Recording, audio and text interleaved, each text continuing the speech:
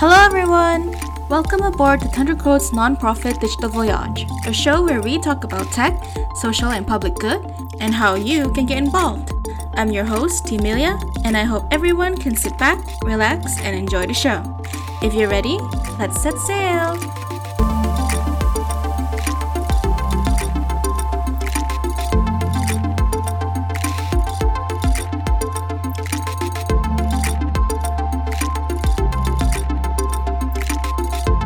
And now, on to our episode. Hello everyone, welcome to today's episode, and today I'm joined with a guest where when I asked the friends of this guest, they describe him with a lot of positives, so I will list them out. So, some of the adjectives I would say used to describe this person is jovial, bright, outgoing, extroverted, open-minded, and the one thing that really captured my attention is that they told me about how passionate this guest is about the social sector.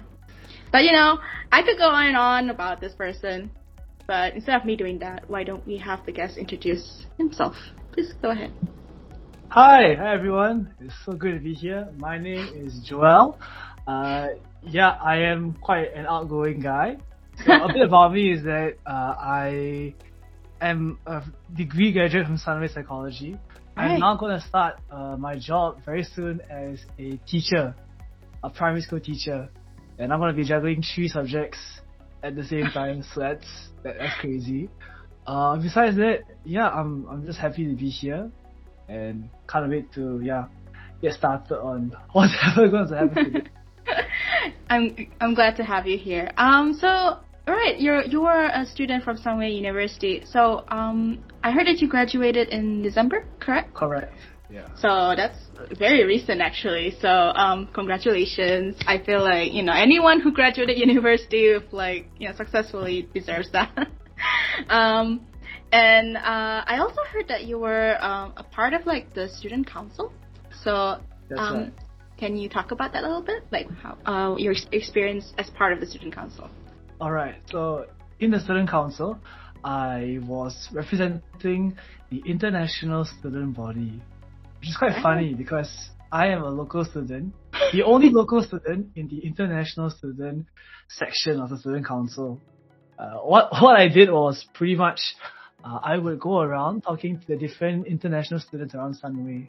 Right, so there are different organizations, and my job is to basically be the bridge between those different groups in Sunway, right? Those different foreign body groups, and also with the management. I will go for town halls, I will go to listen to their different talks, get to find out about who these people are, and then I would bring up the concerns that the international students have to the management during the upper management meetings, all the senior level stuff. Besides organizing events and supporting the overall student body throughout Sunway. That sounds like a pretty busy life. How did you was balancing that with your student life difficult?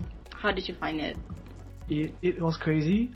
I mean, cause straight up, I had to juggle my student council life with my own student life, and at this time also I was also a youth leader in my church. So I was balancing 3 different things. I think, was I the best at balancing it? No. But I balanced it enough just to get by and just to survive for a year and a half. It was a crazy time, yeah. I mean, would you say the experiences that you have, despite how busy you were, would you say it as rewarding though? Because it sounds like a very crazy, schedule to lead, I suppose. Yeah. Yeah, it is crazy. But I would definitely say that it is very rewarding because the hours that you put into this kind of work, the late nights, the late days in school that you stay back, right? All of it comes and it builds towards the common goal of trying to help improve the livelihoods of people around you. And in my case, my job and my goal was to really help the international students in Sunway University. Right. So, at the end of the day, I know that, hey, I made a difference, or even if it's a small difference, I made a step towards helping the situation become better in Sunway. Right. And also, well, I was talking to your friend who recommended you to be a guest on the show. She was talking about Joel's the kind of guy who's like very active. He does a lot of things, and not to mention that he's the type of person who has a lot of connections. So I when I asked her like, what do you mean by that? So when she said, oh, he knows a lot of people. So would you say that? Yes, definitely. I had this joke in some way where every single day I will walk in campus, right? There Right. isn't one day where I will go without saying hi to someone I know from somewhere else. So I will randomly say hi to a person, not because it's random, because I know them from like whether it's outside of school, whether it's from like a sports activity or a church Right. activity or like social welfare activities. Like I will somehow know them. And then my friend would always complain like, Joel, you gotta stop saying hi to everyone. Yeah, I'm like it's not like I'm trying to be funny, It's just like I know them. So, It's not a bad thing, I would say. Yeah. But yeah, I mean, yeah, oh wow, that sounds like wow. But like, like from my own personal experiences, like university, like when you're in university, you know a lot of people. Has there been an experience where someone says hi to you, and then you say hi back automatically, but then you think to yourself, do I know this person, and why do they know me? Has that ever happened to you, or you just know them? Several times. A lot of times, right, they say hi to me first, and then I will say hi, and then I'll blank out my mind because I will have to search the deepest corners of my head to who is this person, what is their name, and how do I know them. Your directory. Yeah, it's like I have to go and search through my brain. But whenever I approach this kind of situation, I just stop them. I'll try and catch up with how they're doing at the moment, and then from there I see, oh, this person is doing this now. They mean somewhere before they were. Oh, okay. Then I draw the lines. Yeah, that helps me. Wow. Oh my god. I mean, I'm sure knowing a lot of people has its own set of advantages, I would say. Right. So yeah, moving on. You also have like a YouTube channel. That I managed to check it out. It goes by it's actually your own name, correct? Yeah. Channel. I changed it, yeah. Can you talk about that a little bit? Like, when did you start it, and like why did you start a YouTube channel essentially? So for me, I started off my YouTube channel initially as a place for me to just create whatever I want. So primarily, most of what I created was just song covers because I like to sing and I like to play guitar and music instruments. So I would do covers. And then as the years came by, I had different video projects. So I would work with different groups of people or different companies to help me videos. So I've worked with Keller Williams Malaysia. Wow. I've worked with Happy Arc. I've worked with Oasis Place. So different places, they will ask me to make different videos. And then I thought, oh yeah, this is a great place to at least showcase some of the videos. And yeah, it just became a place for me to just share my experiences in video format lah. I see. Do you have like I don't know what's the correct word for this. Do you have like a vision to how your YouTube channel is gonna grow in the future, or is it more like a hobby kind of thing, would you say? For me, it started off as a hobby. Right. I think for me now, it's just there are two things in my mind. I guess it's just number one, I want my YouTube channel to be something I can look back on and be like, hey, I did this, between my 5 or 7 years ago. And like I have progressed from this level of videos to this level of videos. Right, that's one goal, to show that I've grown. And the other goal for me is just I want to give back by giving advice. So my idea is like, I want to give tips. I want to give inputs, insights into the future for those who are like curious or scared. And a lot of it is based off my youth group. Because I lead a bunch of teenagers in my church, and pretty much a lot of the things I do tends to be based on them. So my thoughts would be, okay, right now my youth are 17 years old.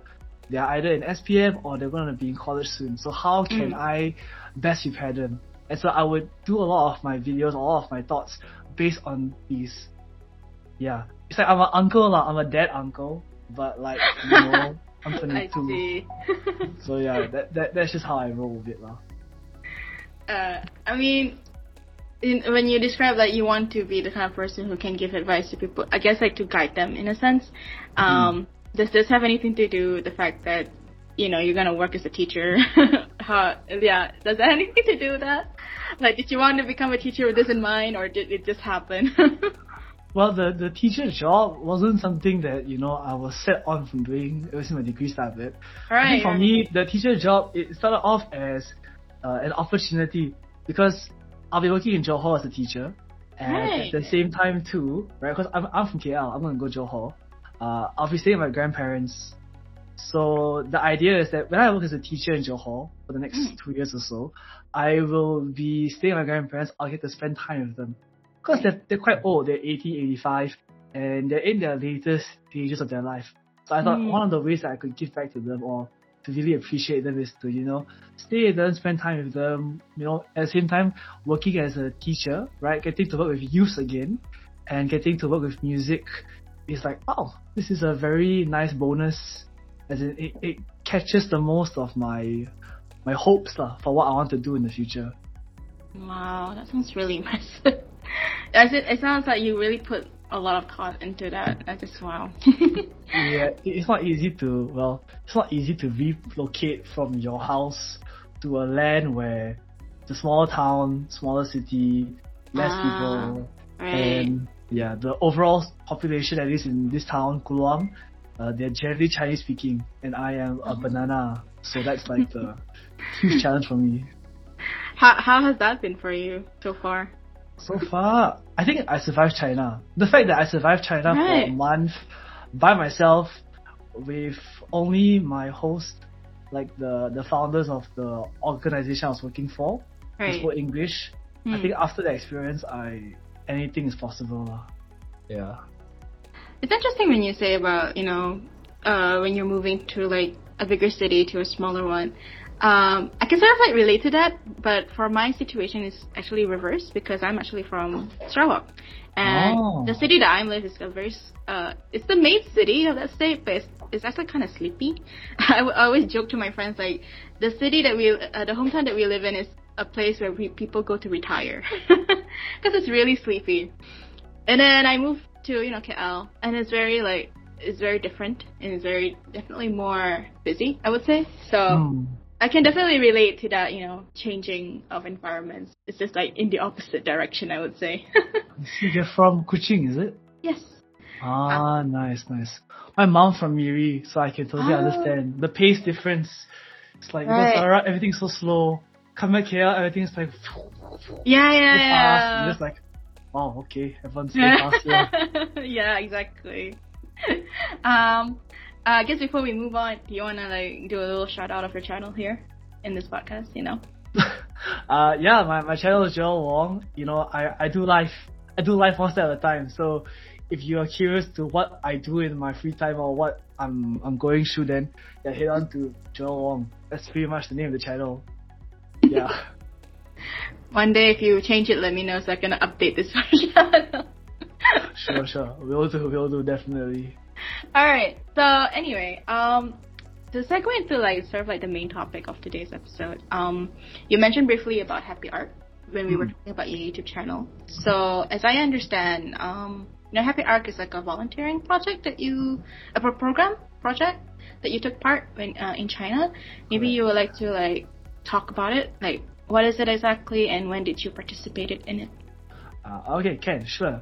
So Happy Art is run by two Malaysians, Diane and Martin. They are from Johor also, and they basically moved to China to start this program. So the idea of the program, the main focus is to provide free tuition for the underprivileged in Kunming. The city is like, can you imagine a square? It's a big square, right? In the middle of the square is the poor people, the low cost housing. Outside this tiny square is all the big tall buildings, the apartments, the very well developed. So it's a very interesting city because outside it's developed, and then when you go into the central area, it becomes less developed, it becomes more like urban poor. So the idea was that some of these kids they struggle in school, and one way that the government can give back is to open this tuition center so they can come in at any time for help with tuition, to read books, to play games. Basically like a community for the poor kids in this area. Right. Yeah. It's interesting how you describe the city as in like the outer areas. I would say is like developed, and then when you go closer inside, it gets like you mentioned, like people are more less privileged. I would say, is that the correct term for that? Sort of. Technically, there are people that come from outside the city, and they travel in and they know to stay. So the most convenient place to stay is in the middle, which is like cheapest but also urban poor lah, right? It's not very developed. That's very because usually when you talk about urban cities, it's usually the other way around. Like the city center is more developed, and then when you go out, it's like the development is kind of like it differs. How did it end up to be like the opposite direction? How did it end up? What's the history behind it? I think there was a history behind it. I'm not very too sure exactly how, but I do know that it used to be a certain sector of the city. Right? The whole city used to be like low developed, right? And then this part was like a market area, low cost area. And then as the city developed, this part just stayed the same. Like it didn't continue developing, because like the market was there, all the smaller shops were there, all the smaller houses were there. So they just continued to remain there while the other parts of the city around it started to develop. That's very interesting. I'll definitely look it up later. This sounds like an interesting read. When exactly did you? When did you join this program, and like how did you first hear about it? Okay. So I'll start from how I heard about it. Right. Basically, my dad is he donates to this group called Wycliffe, and one of the people that Wycliffe is supporting is Martin and Diane in China. So basically heard about these two Malaysians in China running this organization. Right. And pretty much he was like, hey Joel, if there's a chance to go to China, would you want to go to China? And without thinking twice, I just said yes. And a month later, I met the people who were running the program in Malaysia. Right. And it was August of 2018. I flew to China. Wow. Yeah. Just before the big pandemic. yeah, definitely. Just before the major pandemic. Yeah. Yeah. How many people were in that program? Was it just you, or is it with a group of like students, or?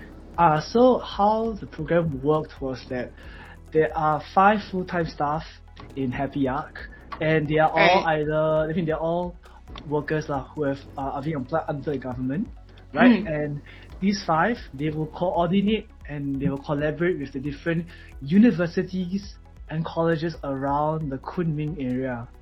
Because how it works is that the university, so there's like a degree for social services in China. That's an actual degree. And so these students will come over to this Happy Arc to volunteer their time. And not just these students, but there will also be different schools from overseas. So some of the schools that come from Singapore will send a group of their college students, I think their poly students, into this area for their cultural exchange volunteer work. Right. So there's only 5 main volunteers, but there's actually a lot of other volunteers. 5 main workers, but a lot of volunteers will come in to help with the tuition and stuff like that. Yeah. So it's like an ongoing program, I'm assuming. Ongoing. Do people sign up? Do people sign up by batches, or is it like whenever it's convenient? I guess. Most times they're usually in groups. Usually either by the university or by the college, whoever organizes it for them. I was just the lone guy, the one guy who decided to come all the way to China just to. The lone guy. Yeah. So most times they always prepare a whole group area to stay and all, but I was just like, hey, one guy coming over. I mean, but given how outgoing you are, I'm assuming that you didn't have much trouble mixing around, or am I wrong? Kind of.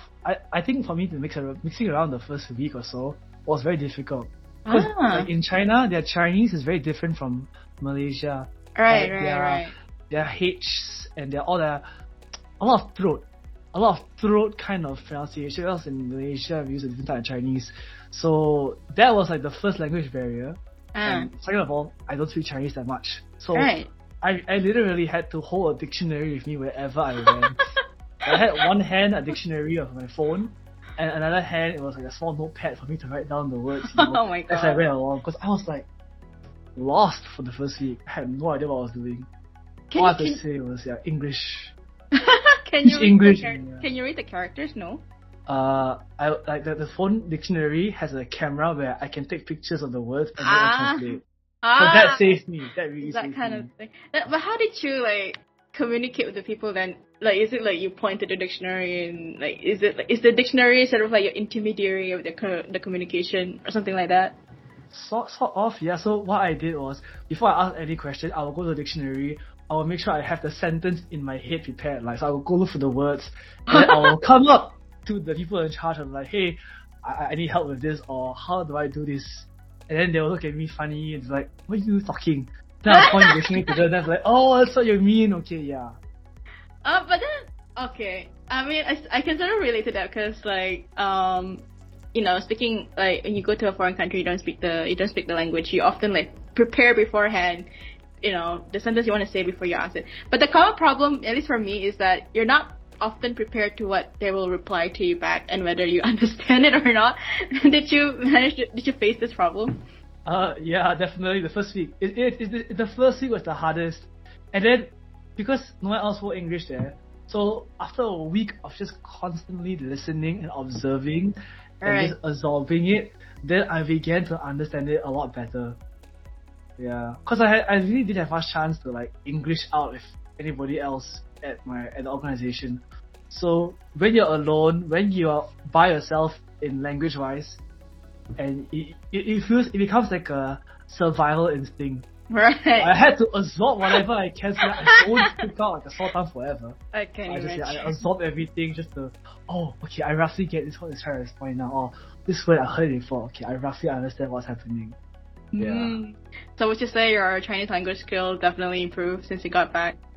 How was Well, that a few years ago though? So yeah, it was like 3-4 years ago. It improved, but it's not relevant because the Chinese in China is for them. Whereas the Chinese in Malaysia is more, I would say, at least in KL, it's more Cantonese influence, it's more Malaysian influence. right. So whatever you learn there and you speak here, you know, a lot of Malaysians won't get it. But I came back from China, I tried to speak Chinese to my parents, and they were like, Joel, nobody in Malaysia uses these words. It's such weird Chinese. Oh my So it's god. like okay, the simplest example is like, okay, in Malaysia, we call a bicycle 脚车, which is leg car. That translation. Well, in China, you don't call it 脚车, they call it 自行车. So when I said like, you know, 自行车, they're like, oh, bicycle, but no one says it here. But nice try, yeah. That was like Where'd the that come? 80% of my conversation with them. It's like I tried to speak Chinese, they're like, nope, we don't use it here, and then after time, it just fade away. I mean, at least you can find comfort in the fact that like even if someone who's fluent in Chinese goes to China, there's a chance that they couldn't like communicate well as well. So you're not alone in that sense. Definitely, yeah. Yeah, definitely. All right. So Happy Art, can you like how long were you in China? Like how long was that program for you actually? I was there for 1 month, so from August to September. And can you walk us through like what's like your day to day during that program?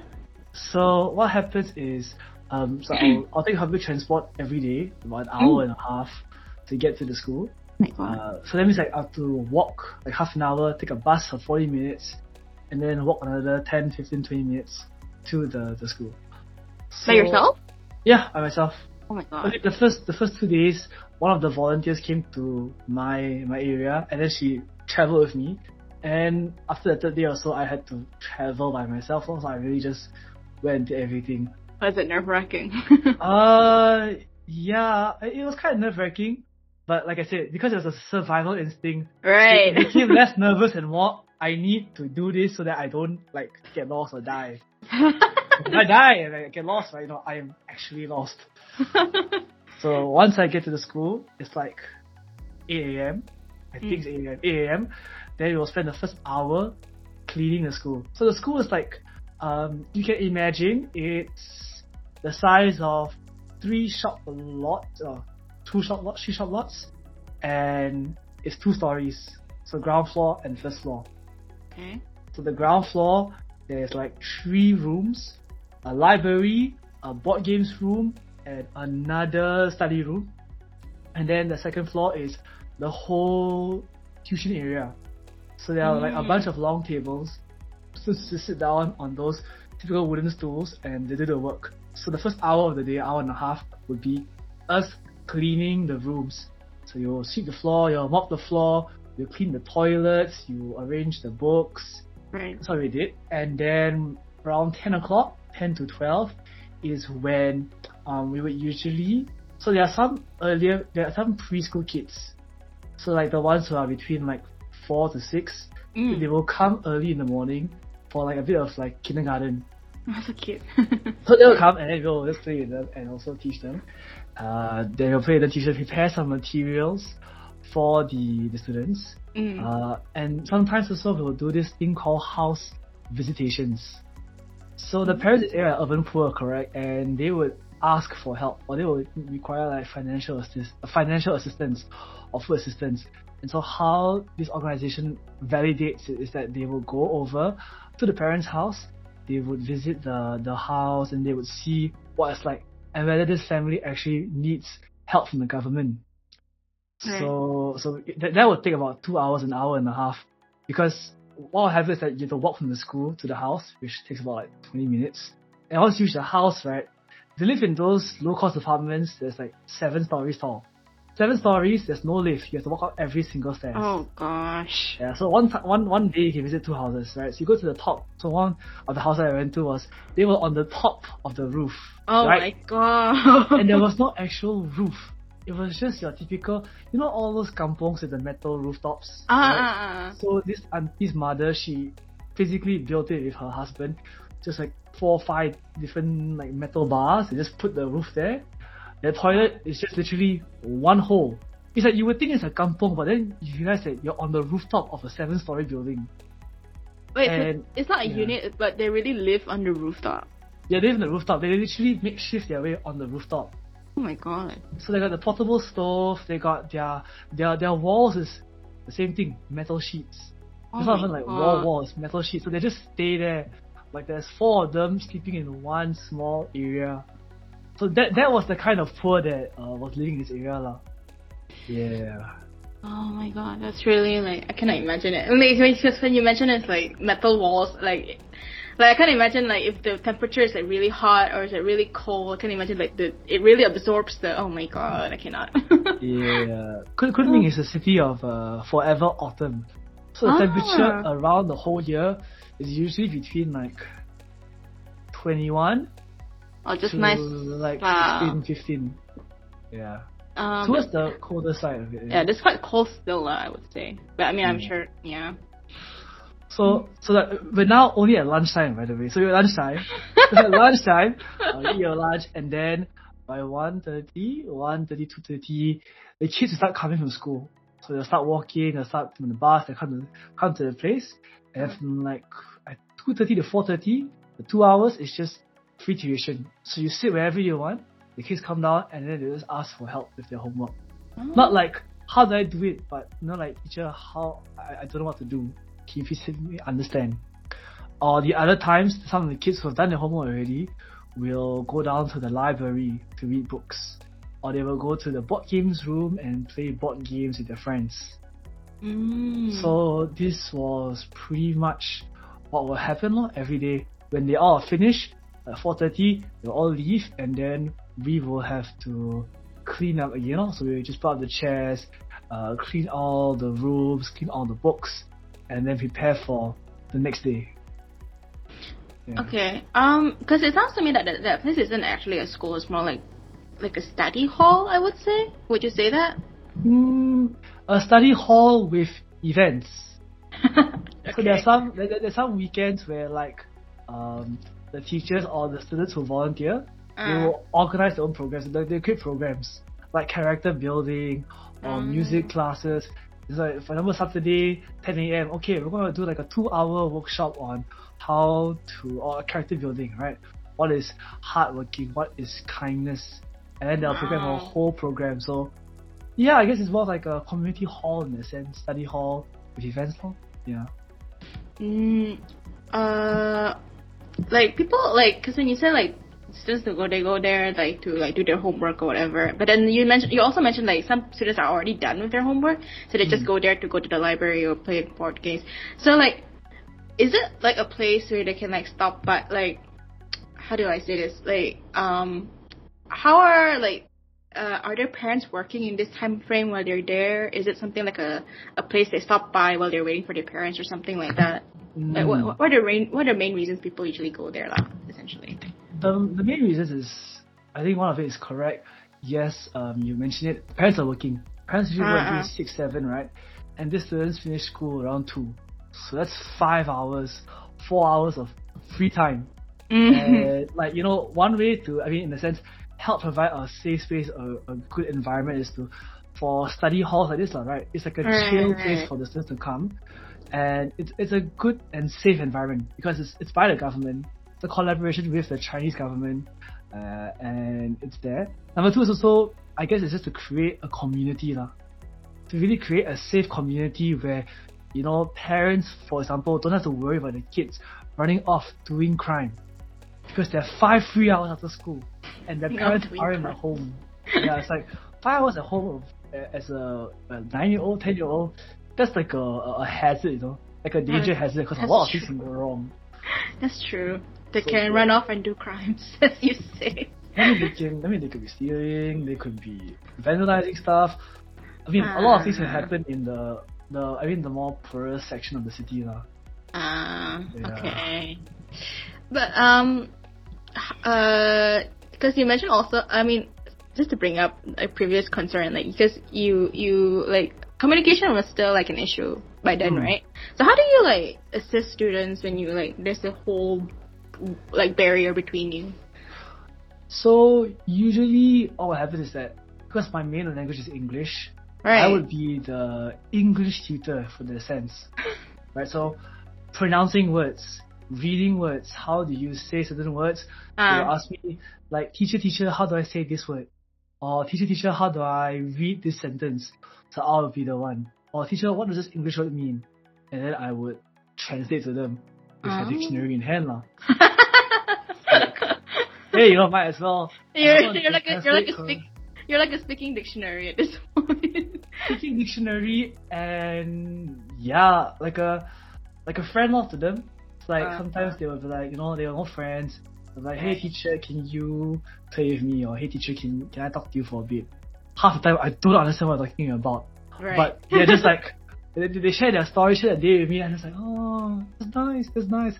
And they leave feeling so happy, like someone listened to them.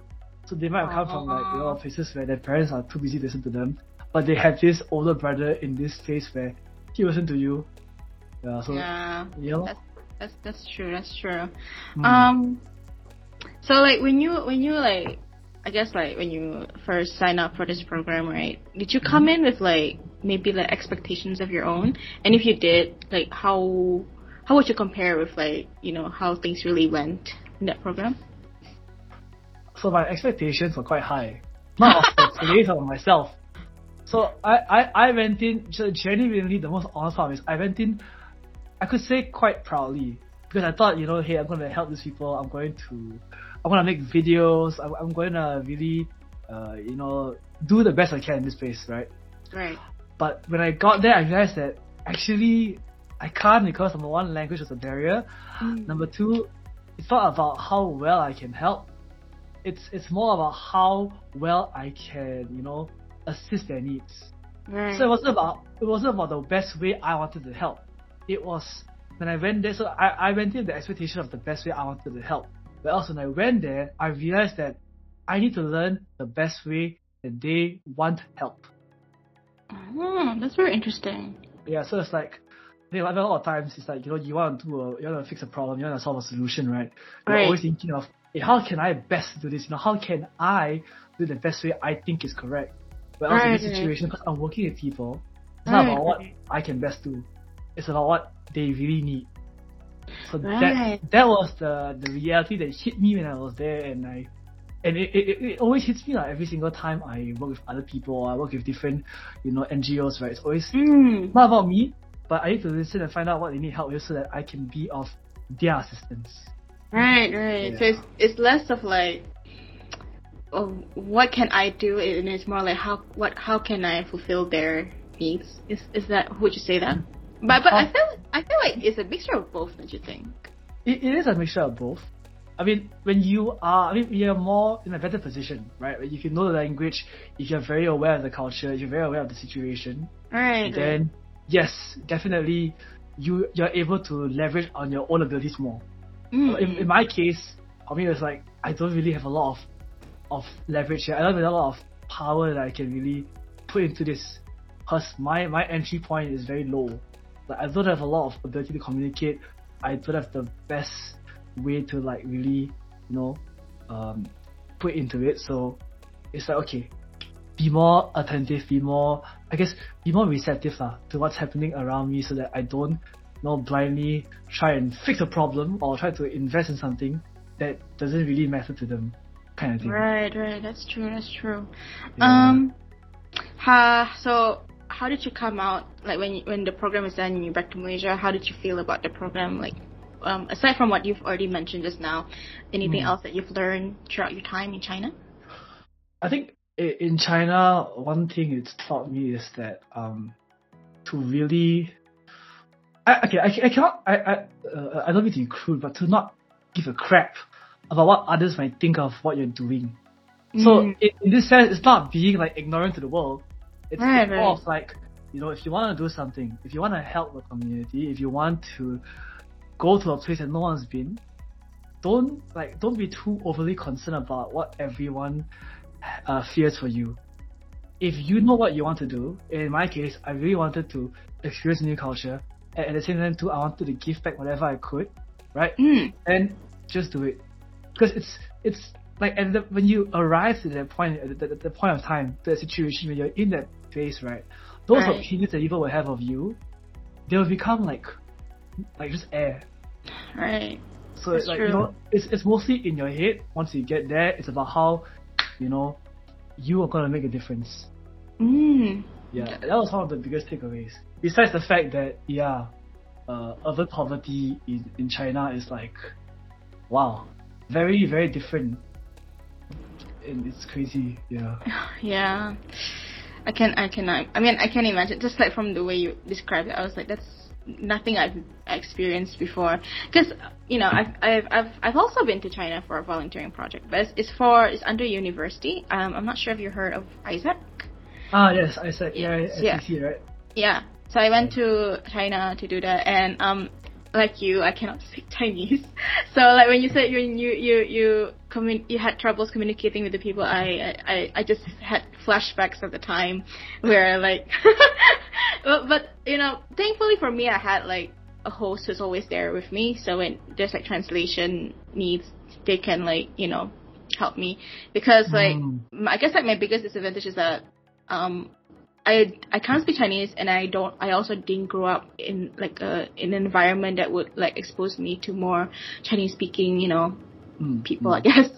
So picking up the language was a lot harder for me. So yeah, but your experiences really brought back really fond memories, and I think like your advices as well, it kind of it really applies to what my experience as well. And I actually do want to hear more about your volunteering experiences outside of Happy Arc, but unfortunately we're running out of time. So before that, I have two things. Happy Arc is still ongoing, correct? Happy Arc is still ongoing in China. Right. Yeah, it is. But with the current pandemic, I'm assuming there's no opportunity for us to actually. It's very limited. Actually, no, it's almost impossible. Right. So, yeah, considering.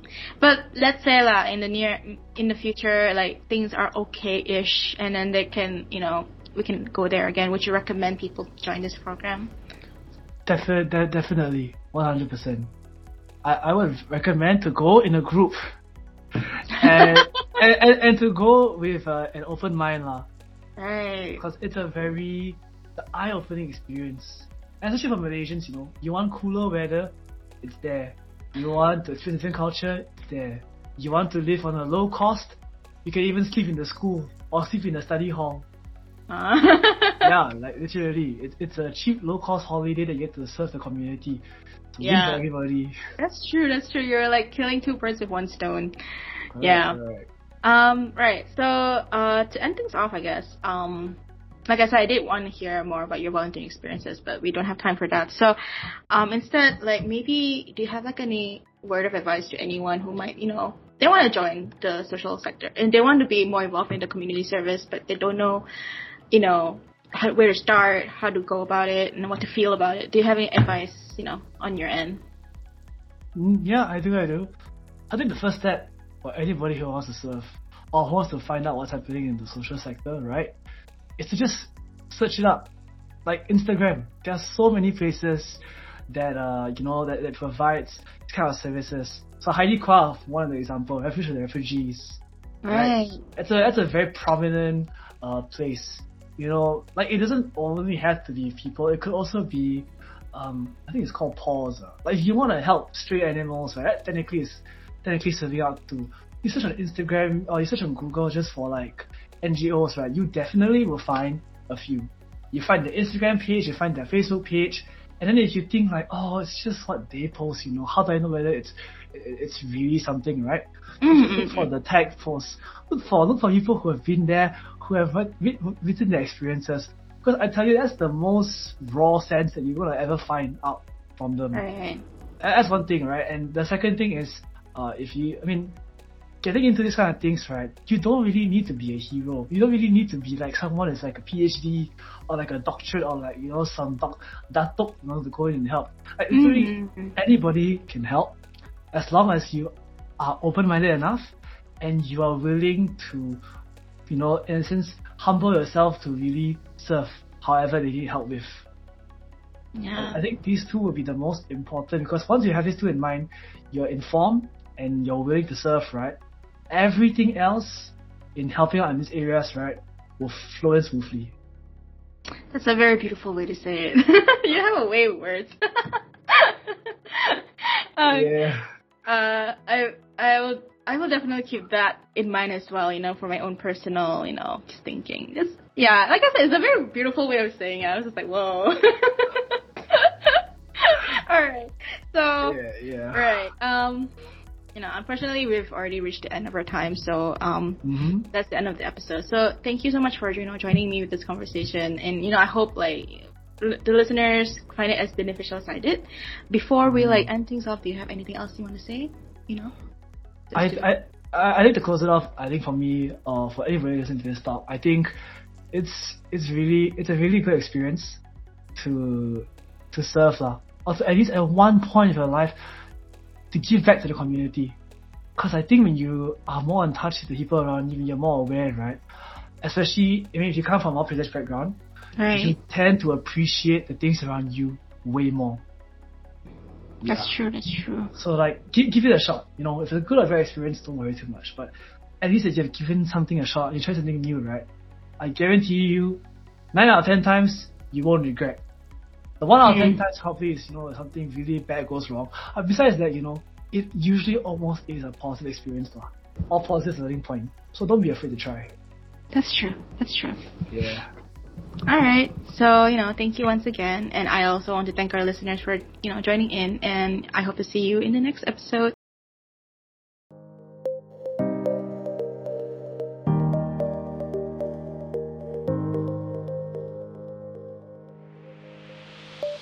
And that was today's episode. If you enjoyed today's show, please subscribe and leave a review. It would mean a whole lot to us.